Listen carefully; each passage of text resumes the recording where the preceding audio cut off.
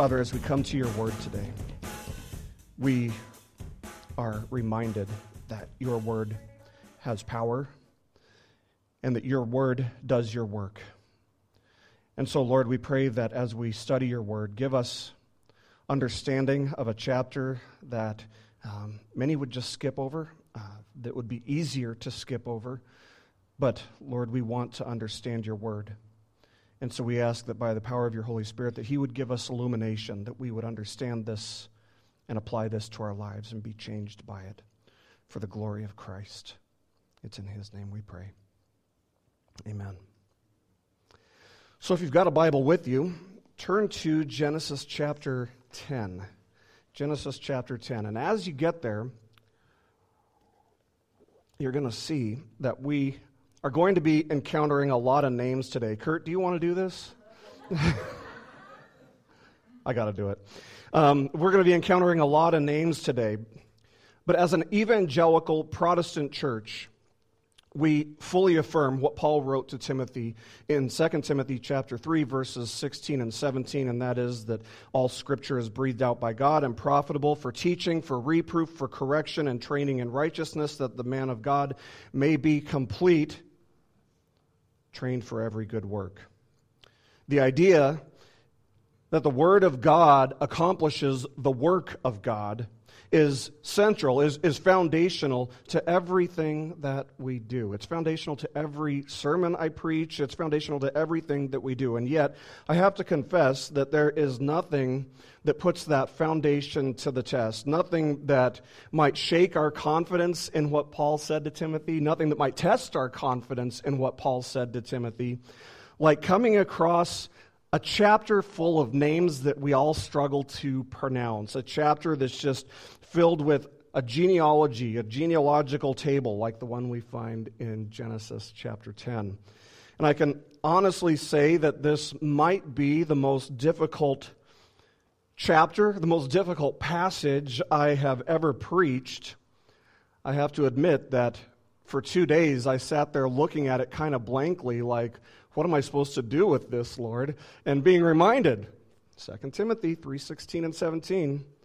And so it's certainly the most difficult passage thus far in our study of Genesis. It might be the most difficult passage I've ever preached.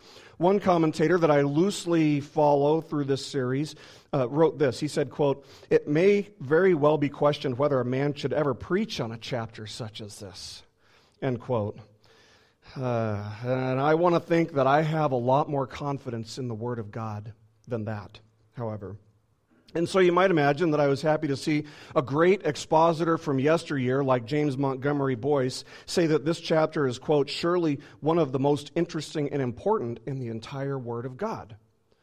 Oh, well, that gave me a little bit more enthusiasm about preaching it. So having spent the past week studying this text, I have to agree. This text is actually extremely interesting and extremely important, and it is actually, believe it or not, extremely relevant to the modern Christian mind. What is it that makes a chapter like this so difficult? Well, I could give you a whole list, but I'd say the primary reason some people would skip it or some people would find it uninteresting is because it's filled with just name after name after name, many of which we are unfamiliar with, most of which we struggle to pronounce, and many of which we will never hear about again in all of Scripture. And yet, all Scripture is breathed out by God and profitable. The Word of God accomplishes the work of God. I believe that. And I want you to believe that too. That is central to everything that we do. And to deny that the Word of God does the work of God, even as it relates to a crazy chapter like this, is to actually disagree with God. It's to actually disagree with God, and we don't want to do that. So further, we're going to see that many of these names are names that are going to pop up again as we go through Genesis and the Old Testament, and they will play a significant role in the chapters and even the books that follow after this.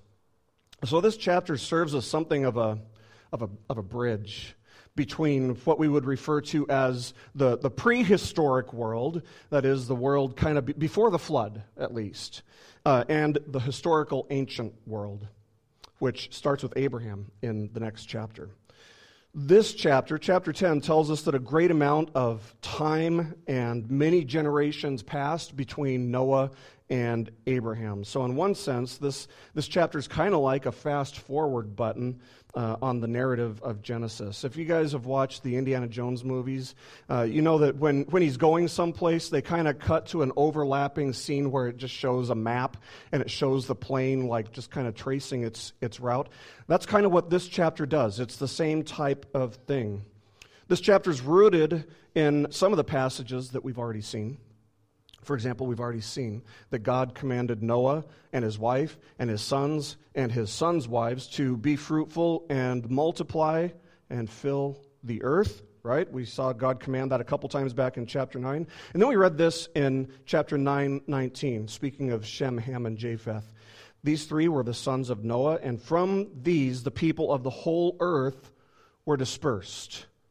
And that's what this chapter is all about. Verse 1 summarizes what this chapter is all about. Let's look at verse 1. Verse 1 says, "These are the generations of the sons of Noah, Shem, Ham, and Japheth. Sons were born to them after the flood." So, we see that Noah had his three sons whom we've already met, and thus 3 times in this chapter, we're going to see lists of names broken down, separated from one another according to their clans, their languages, their lands, and their nations. And I should add that even the skeptics, even skeptical scholars, have attested to the genealogical accuracy of this chapter, of the table of nations presented here. William Albright, for example, he's not a scholar that I would recommend. He's not conservative in any sense with his theology, and I normally wouldn't consider him to be a reliable scholar of the Bible, but he said this of this chapter. He said that it, quote, "stands absolutely alone in ancient literature without a remote parallel, even among the Greeks, where we find the closest approach to a distribution of peoples in genealogical framework." And he goes on to say, "The Table of Nations remains an astonishingly accurate document." End quote. So that's something for us to keep in mind. Skeptics have tried to break this chapter apart, and they can't. This chapter has been shown to be extremely, extremely accurate. And while we're going to start out by looking at the sons of and descendants of Japheth, we should be very cautious, by the way, about making too many assumptions of the text, like trying to figure out if there's a birth order here and what the significance of the birth order might be. There's no consensus on the order in which Noah's sons were born. And so we want to be careful about speculating about that. If Scripture isn't abundantly clear on something, like it does with Jacob and Esau, the Bible is explicit in who comes first, who's the older son between the two. So if it doesn't do that, we should be very careful not to speculate too much about it. So we're going to start by looking at the descendants of Japheth, remembering that back in chapter 9, verse 27, Noah said something about Japheth. He prophesied a blessing over Japheth. He said this, he said, "May God enlarge Japheth." In fact, Japheth's name means to enlarge. And God certainly did that. That's what we're going to see in the next few verses. Verses 2 to 5 say this, "The sons of Japheth, Gomer, Magog, Madai, Javan, Tubal, Meshech, and Tyrus." So far, so good. "The sons of Gomer, Ashkenaz, Riphath, and Togarmah. The sons of Javan, Elisha, Tarshish, Kittim, and Dodanim. From these, the coastland peoples," remember that. You can sleep through the rest of it. The names aren't going to mean a whole lot to you. But make note of this. "From these, the coastland peoples spread in their lands, each with his own language, by their clans, in their nations." So those of us who descend from a European heritage or a European ancestry descended from the line of Japheth. His descendants would occupy what is, in our day and age, most of modern-day Europe and Asia, the European and Asian continents. And you see the phrase that Moses gives them in verse 5. They are coastland peoples. They're referred to as coastland peoples. Remember, the ark landed in what is most likely modern-day Turkey. So the idea is that they spread themselves out as far as the ocean would let them, as far as the coast would allow them to, going north and both to the far east and to the far west of where the ark landed. And that means, believe it or not, that Europeans and Indonesians are actually closely related to one another. Until the 19th century, only the Bible made this connection between Europeans and Indonesians. They appear to be entirely separate, completely separate groups of people, but as scholars have traced the history of language, the history of linguistics backwards in history, what they've found is that the languages of both Western Europe and India both descended from a common language somewhere in Central or Eastern Europe. And so this is a fairly recent linguistic academic discovery, relatively speaking, and yet Genesis 10 has made this point abundantly clear for over 3,000 years. It just took science, how long? 2,800 plus years to catch up. These descendants of Japheth moved as far as the European Atlantic coastline and as far as the Pacific and Indian Ocean coastlines to the east, hence their name, coastland peoples. So already we see that the Word of God is doing the work of God, don't we? We already see that. Whether you realize it or not, given the discovered linguistic links in recent centuries, how can this not completely increase your confidence in the accuracy, in the veracity, in the reliability of Scripture? Of course it does. These aren't fairy tales. Fairy tales are never proven to be true. They're not myths. Myths aren't true either. This is being presented as an historical fact. And the scientific and linguistic discoveries of recent years confirm what the Bible has always said.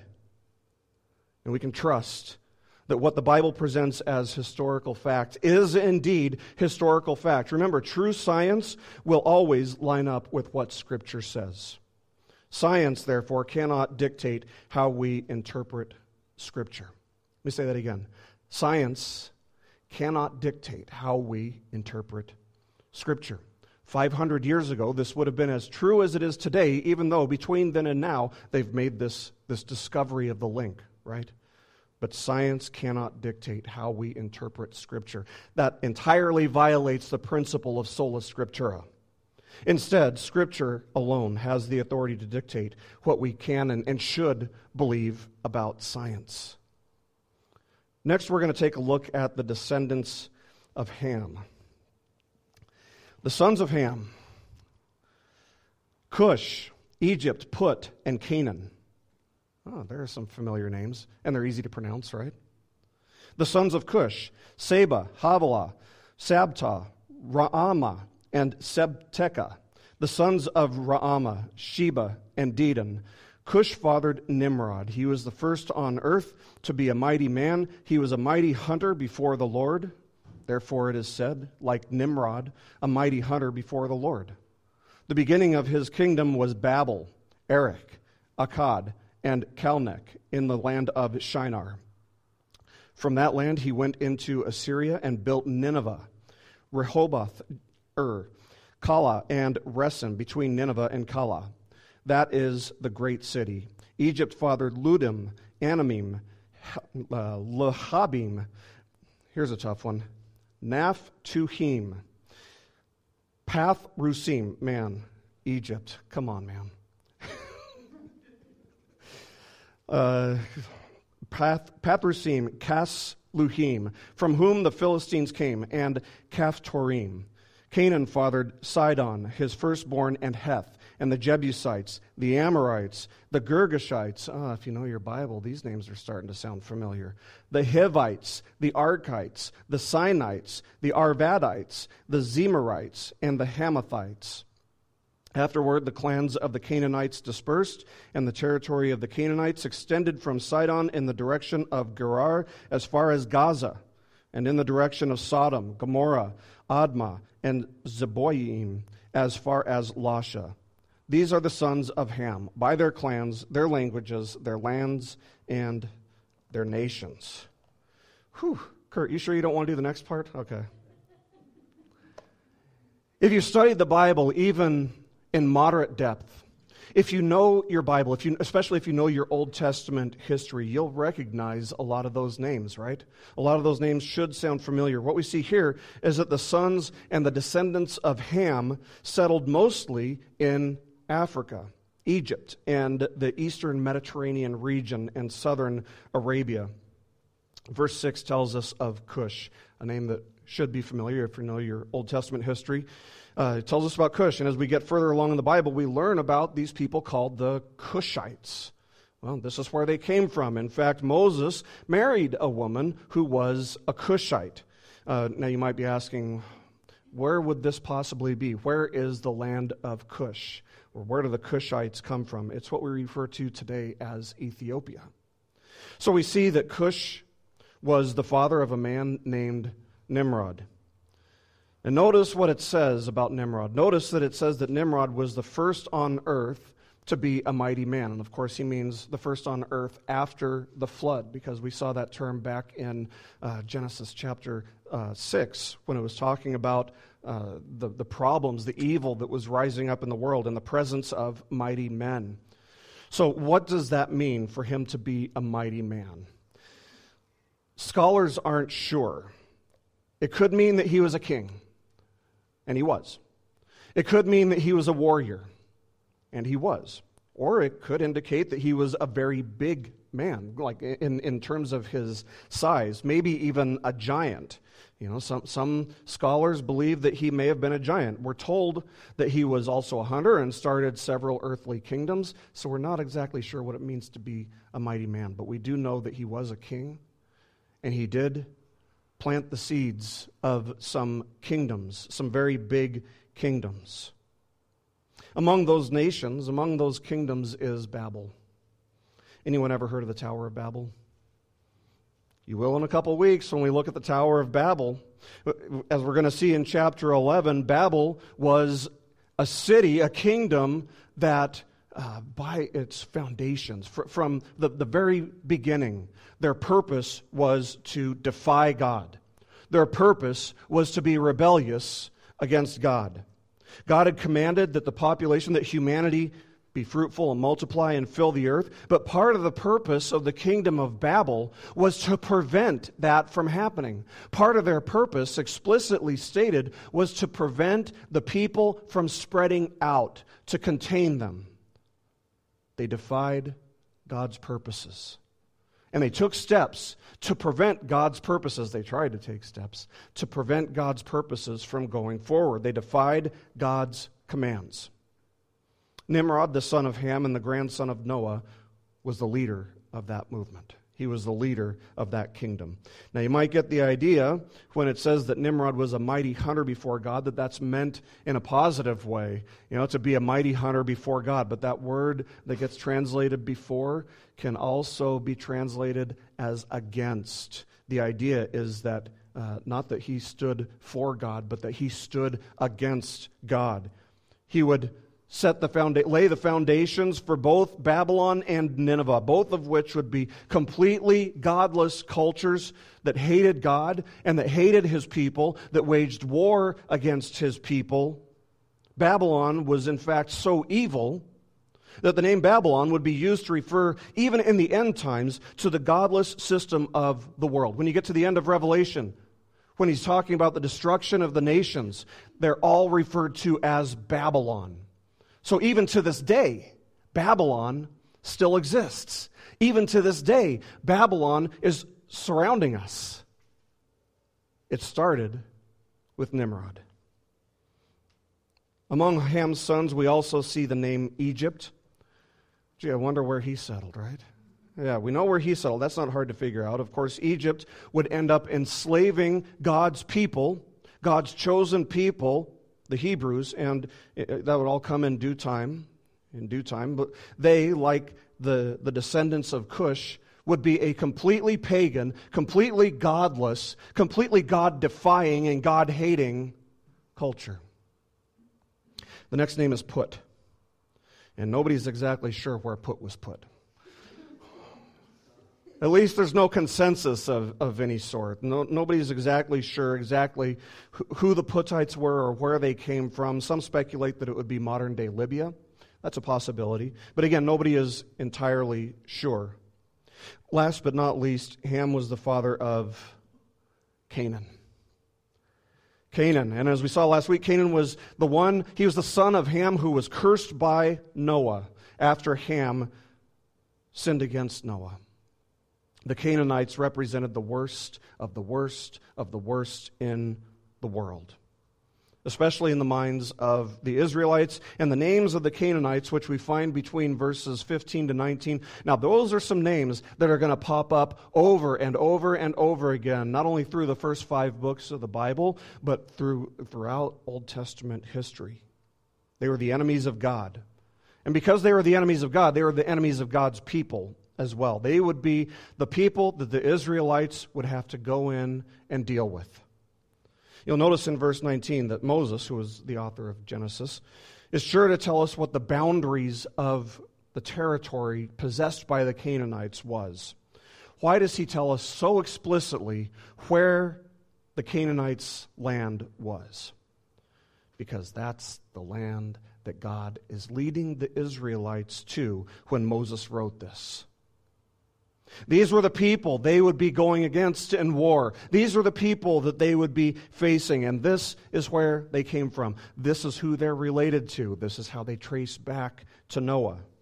And we see that their cousins, all the grandchildren of Noah through Ham, they were all of them were wicked, godless, defiant people. And so when God told the Israelites to go into this promised land and to purge the land of the people of the land, the Canaanites, they should have known, the Israelites should have known how wicked these people were. They should have known at least 2 things. They should have known, number 1, that God meant business. That God meant business. And number 2, they should have known that these people were long overdue for a dose of God's judgment. They also should have known that God is the one who created it all, that God is the one who owns it all, and that God is sovereign, and God has the right to give, and God has the right to take. And obedience to God isn't optional. Well, in the mind of the Israelites, it was optional. Now, some people tend to get a little bit bent out of shape over the fact that God was sending in the Israelites to eliminate these people, to wipe them off the face of the earth. And some will even see it as an instance of ethnic cleansing, if you will, racism. But you have to understand that God has the right to judge and to punish the wicked however He sees fit. The fact that He doesn't eliminate everybody from the face of the earth, because that describes every single one of us, is only mercy. That is only common grace. They were doing what God instructed them to do. And even then, kind of half-heartedly. Even then, they were less than faithful to what God instructed them to do. Rather than cleaning out and dishing out God's judgment on the inhabitants of the land that God led them to, the Israelites were often all too happy to just draw a compromise and to coexist. There's a hot word, right? Coexist with the people of the land to their own demise. Here's something for us to consider, something very interesting for us to consider. Where was Ham a chapter ago? He was being delivered from God's wrath. He was witnessing the providential grace of God. He was on board the ark with Noah. God had showed Ham incredible mercy, miraculous mercy, unmistakably clear evidence of God's sovereign reign. And yet look at his legacy. Consider Ham's legacy. He is cold and calloused towards sin. We saw that in the last chapter, both in the life of his father and in his own life. And every single one of his children is completely godless. You would have thought that being delivered from the wrath of God, from being delivered from the flood, you would have thought that Ham's life, his mind, his heart would have been drastically altered and that he would be quick to submit to what God calls him to do. He would be quick to be faithful to God.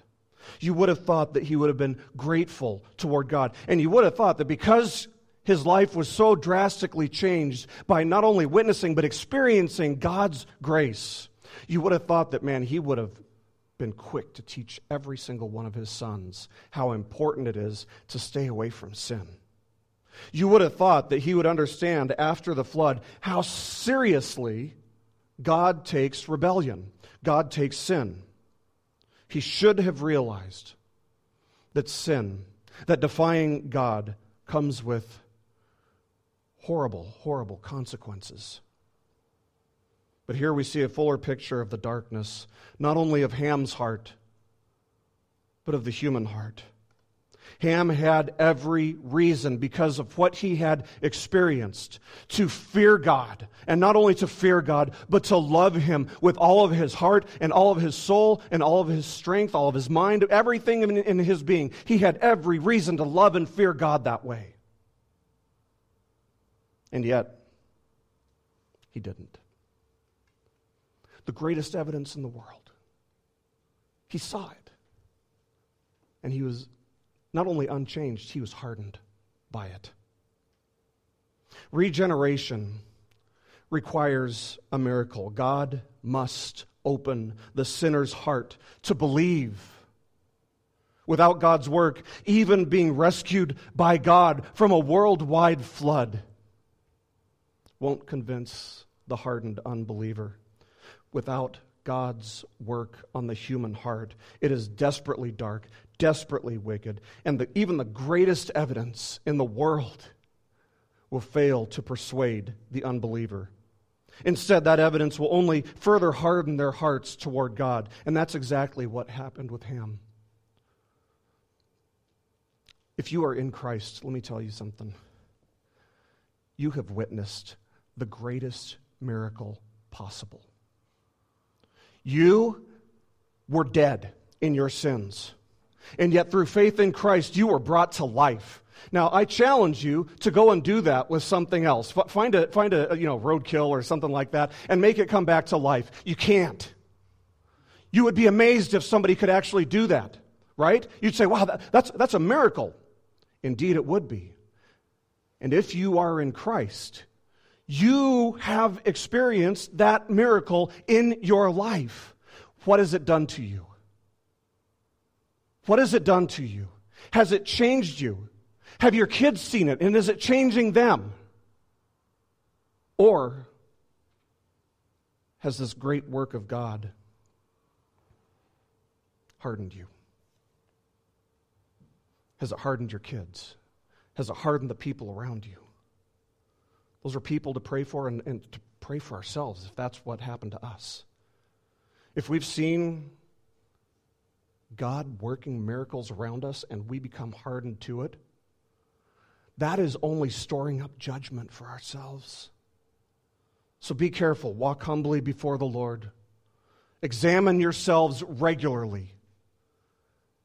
And ask yourself, what difference has God made in my life? Witnessing God's work firsthand, what difference has it made in my heart? So we've seen the lines of Japheth and Ham, and now we're going to look at the descendants of Shem. Starting in verse 21. To Shem also, the father of all the children of Eber, the elder brother of Japheth, children were born. The sons of Shem, Elam, Asher, Arpachshad, Lud, and Aram. The sons of Aram, Uz, Hul, Gether, and Mash. Arpachshad fathered Shelah, and Shelah fathered Eber. To Eber were born two sons. The name of the one was Peleg. That's a name that you're going to want to remember, by the way.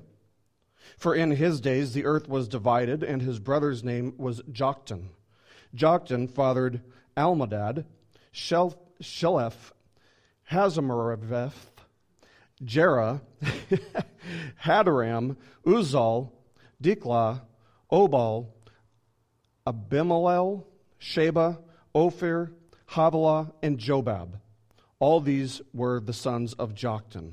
The territory in which they lived extended from Mesha in the direction of Sephar to the hill country of the east. These are the sons of Shem, by their clans, their languages, their lands, and their nations. These are the clans of the sons of Noah, according to their genealogies in the nations. And from these the nations spread abroad on the earth after the flood. Now you know why for 2 days I kind of just stared blankly at this chapter, wondering what I was going to do with this. But there's some very important information here. If you look back at verse 21, one of the names you'll see is Eber. He's the first descendant listed from Shem. And he would be the most significant of the sons of Shem, as the name Eber is actually linguistically connected. It's related to the word Hebrew. The word Hebrew. Thus, we see that Eber is seen as the father in a sense. He's the link between Noah and Shem and the Hebrew people. And as we're going to see in the next chapter, a man named Abram would descend through Peleg, who descended from Eber, who descended from Shem, who descended from Noah. Abram would give rise to the people, of course, who would be known as the Israelites, right? They would be known as the Israelites. They would be the descendants of Shem. And through them, the Messiah would come. The overarching truth of this chapter is this.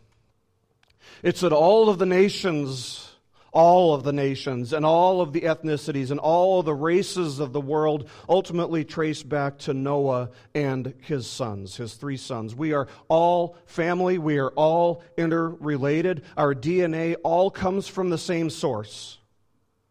And this is why racism, why something as awful and as evil and as contemporarily relevant, right? And it's a big thing in our culture these days, but this is why racism is not only deeply, deeply sinful, but why the idea that one race is somehow inherently superior to other races is just deeply, deeply, not only scientifically illogical, but it's wicked. It's flawed. As soon as an individual starts to believe that they are inherently, because of who they are, because of their ancestry, as soon as a person starts to believe that they are inherently better or more worthy than somebody else of a different color or a different nation or a different race, they have already proven that they are not. They are not better. They are not more worthy. One question that the skeptic might have in response to all of this is to ask, okay, then why are there so many different races of people? If you go across the earth, you see all these sorts of different races, people with different skin tones, and et cetera, et cetera. And the answer is that ultimately there is really only one race, and that is the human race. That is a biblical answer. That is a biblical answer. You'll hear secular pundits say the same thing, that there's only the human race. Well, that's a biblical answer too. The Bible confirms that. There is only one race, and that is the human race. Unless you want to include angels, in which case each of which is their own race, because God created them all individually. There is only one race, the human race. How different levels of melanin and shades of pigmentation of the skin came about, the Bible isn't extremely explicit on that. It's possible that when God brought down the Tower of Babel, as we'll see in the next chapter, he not only confused their languages, right? There was a work of God that took place when the Tower of Babel came down. He confused their languages, but maybe he also gave them different skin tones, different shades of skin color, so that they would separate, so that they would disperse across the earth. It's also entirely possible that God blessed the nations, the people, as they dispersed with different surface level features in order to allow them or enable them to adapt to whatever climate or situation they would be settling in. That's what some scholars believe. That's plausible. That's possible. more likely than that, we can at least know this much, be certain of this much, and that is that Noah's DNA, Noah's genetics, his genetic composition allowed him to be the father of all the nations. And so because we see different shades of skin color across the nations, it's not much of a leap to conclude that God allowed him to produce children with the capability of producing different colors of skin. And this would be similar to how, an interracial couple can produce children that come in a variety of different skin tones. It seems likely, given that God designed all of humanity to be diverse, creation to be diverse, that God created Adam and Eve in the Garden of Eden with the ability to produce both dark-skinned children and white-skinned children and light-skinned children, and everything in between. And so with that in mind, isn't it possible that Noah and his sons all had what we would refer to today as interracial marriages? Of course it's possible. But whatever the answer is to this question, whatever explains different ethnicities, different races, different skin tones, the point here is that we are all related. The point here is that there is only one race, and that is the human race, and that humanity is diverse in its appearance by God's design. By God's design. And so with that established, we also have to understand that while we may be divided in one sense by geographical location, or by language, or by culture, or separated by oceans, whatever the case may be, we are all united in our purpose. Every person, no matter what nation you are from, no matter what your ethnic heritage is, every single person who walks the face of the earth has one purpose in life, and that is to glorify God. That is to glorify God, to love Him with all of our heart, soul, mind, and strength. And yet we're also united not only in that purpose, but we're united in our rebellion against that purpose. We're united in our fallenness. Paul would say that all have sinned and fall short of the glory of God. Romans 3:23. All. Every nation, every person from every nation. There's only one exception, and that's Jesus. There are no other exceptions. We are all sinners. We have all rebelled against the purpose that God designed us for, and thus we are all united in our need for God's grace. Paul would also explain God's plan for all of humanity in dispersing people across the face of the earth as he preached at the famous Areopagus in Athens on Mars Hill, speaking to pagans who had built an altar to the unknown God in an attempt to honor this unknown God. He would say this to them in Acts chapter 17, verses 24 and 25. He said, the God who made the world and everything in it, being Lord of heaven and earth, does not live in temples made by man, nor is he served by human hands as though he needed anything, since he himself gives to all humankind life and breath and everything. Do you see the unity there? He gave to all mankind life and breath and everything. He's the author of all life. He is the source of everything that exists, and we are all united in that sense, in the sense that we all owe our existence to Him. Every person on the face of the earth has only one explanation for why they exist, and that is God. Every person. As John would say about Jesus in John chapter 1, verse 3, he said, all things were made through him, and without him was not anything made that was made. Let me put that in layman's terms for you. If something began to exist, it was put there by God. It was put there by Jesus. He is the one who created everything that began to exist. Now you might say, okay, then who made God? If God made everything that exists. No, I didn't say God made everything that exists. God made everything that began to exist. Everything that began to exist. Nobody made God. God is eternal. Paul continues in this sermon on Mars Hill. He says, and he, God, and he made from one man every nation of mankind to live on all the face of the earth, having determined allotted periods and the boundaries of their dwelling place, that they should seek God and perhaps feel their way toward him and find him. Yet he is actually not far from each one of us, for in him we live and move and have our being. As even some of your own poets have said, for we are indeed his offspring. I hope you see how huge this is, how significant what Paul's saying here is. The reason that God commanded Noah and his sons and everybody to be fruitful and multiply and fill the earth was to enhance the probability of people from all nations turning to him, seeking after him. We are both united in our fallenness, and yet we are also divided in our fallenness. Our fallenness is why there is division.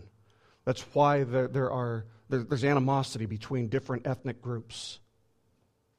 And yet all of humanity is united in the fact that there is only one solution to our broken relationship, not only with God, but with one another.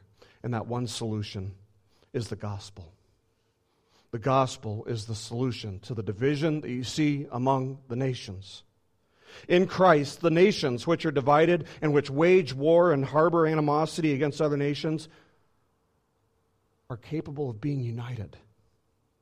Through the gospel, God extends mercy to all who will place saving faith in Jesus Christ, and this would include people from all the cultures, all the nations, all the languages and ethnic heritages of the world. Through the gospel, though we are diverse in terms of our outward appearance, we are united as one by grace alone, through faith alone, in Christ alone. Do you know that this is one of the goals of Christ? To unite the elect from around the world through faith in him. What's the Great Commission? Jesus said this to his followers, Matthew chapter 28, verses 18 to 20. He said, all authority in heaven and on earth, in other words, all authority that exists anywhere imaginable, has been given to me. Go, therefore, and make disciples of all nations. Nations, baptizing them in the name of the Father and of the Son and of the Holy Spirit, teaching them to observe or obey all that I have commanded you, and behold, I am with you always to the end of the age. Maybe you've never thought about it this way, but as we enter into the Christmas season, one of the things that I start to do, and I hope you start to do, is to remember, to become mindful again, to remind ourselves of all the reasons that Jesus was born among us, why he stepped out of eternity, why it was necessary for Jesus Christ, the everlasting and eternal God, to condescend, to come down, to take on flesh, and to live a life of perfect obedience to the will of the Father. We need to look at why he did that, because that's what Christmas is all about. And there are scores and scores of reasons. There are books that are filled with reasons that Jesus came and lived as a man, fully God and fully man. There are a lot of reasons, but one of them is this: to redeem and thereby unite for himself a people from among all the nations. All the nations.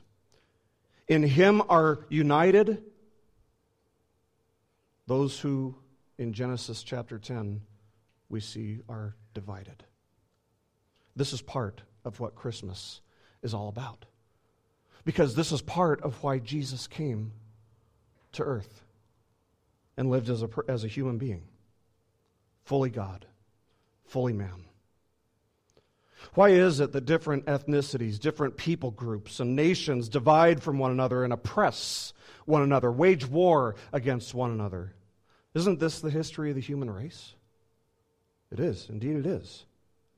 And yet we must see how contrary it is to God's design for humanity. Ultimately, racism traces back to pride. It's sin. And the solution is that we must repent, and in faithfulness to God, we must look beyond the cultural and ethnic differences and differences in skin tone that we see among other people, among all of humanity. We should understand, however, that what unites also divides. Let's suppose that I were to say, everybody who's bald, stand up. There'd be like 3 of us, right? We'd have like 4 of us, maybe 3 or 4 of us, right? We'd be united by our baldness. Woohoo, right? We'd be united, but we'd also be divided from everybody else. You see how that works? What unites also divides. What unites also divides. We'd be divided from people who have hair. Sorry for you, I kind of like it. But likewise, friends, listen. If you are following Jesus, if you have placed saving faith in Jesus Christ, make no mistake about it, it will divide you from those who don't. There is a cost. There is a steep, steep cost. You will not look like the world in the way you think, in the way you speak, in the way you act. You will be divided. This is part of the essence of following Jesus. To be in Christ is to be united with all of God's people, but it's also to be divided from those who persist in their rebellion against their Maker, also known as the mission field. I leave you with 2 questions today. First of all, do you desire to grow in Christ-likeness? Do you desire to love the things that God loves and to hate the things that God hates? Do you desire to be obedient unto God? Or is your desire to just blend in with the rest of the world in the way they think and speak and act? And secondly, can you honestly say that you are doing everything within your power, within your means, to be faithful to the mandates of the Great Commission? If not, what will you do? What's going to change to help motivate you to assist in bringing the gospel forth to the nations, to all the nations? What will you do to help the gospel spread not only abroad, but in your own neighborhood? In your own neighborhood. Here's a question that I had to struggle with. Is it easier for you to write a check to a foreign missionary than it is for you to walk across the street and share the gospel with your neighbor? It shouldn't be. God created all of humanity with the same purpose. We're all created in the image of God, and we're all created to walk in obedience to Him and to therefore glorify Him in all of our ways. As His people, in Christ, we must be united in our determination to shine the light of the gospel, both at home and abroad. And we must remember that there is a cost to following Jesus, that it will divide us from those who don't.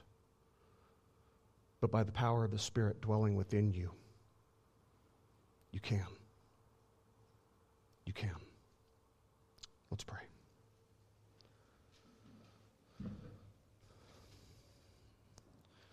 Our Father, we thank you for even a chapter like this, with names that are difficult to pronounce and the way that it often convolutes our understanding. Thank you for clarity. Thank you for understanding. Father, thank you for showing us the truths within this chapter. Thank you for showing us your great plans and purposes. But Lord, we pray that it would not just be head knowledge, but that it would penetrate the depths of our hearts. That we would see the importance of fulfilling the Great Commission, of being obedient to the Great Commission, and everything else you commanded us to do. You are the God of the nations, and salvation is in no other name but Jesus. So, Lord, break our hearts so that we would have the courage and the desire, the brokenheartedness, to share the source of life and forgiveness, not only with our neighbors, but with the nations. for the glory of Christ. It's in his name we pray.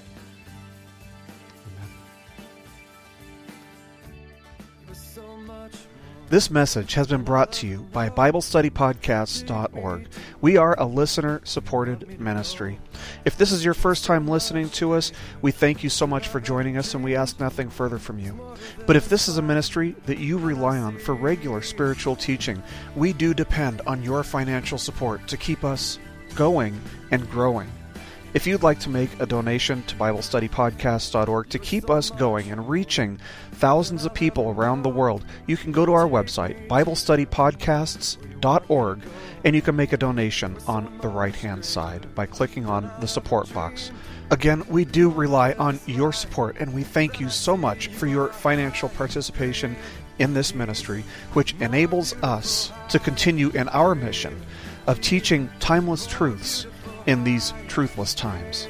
God bless you. Thank you so much for listening today, and keep growing closer to Jesus. Take me deeper.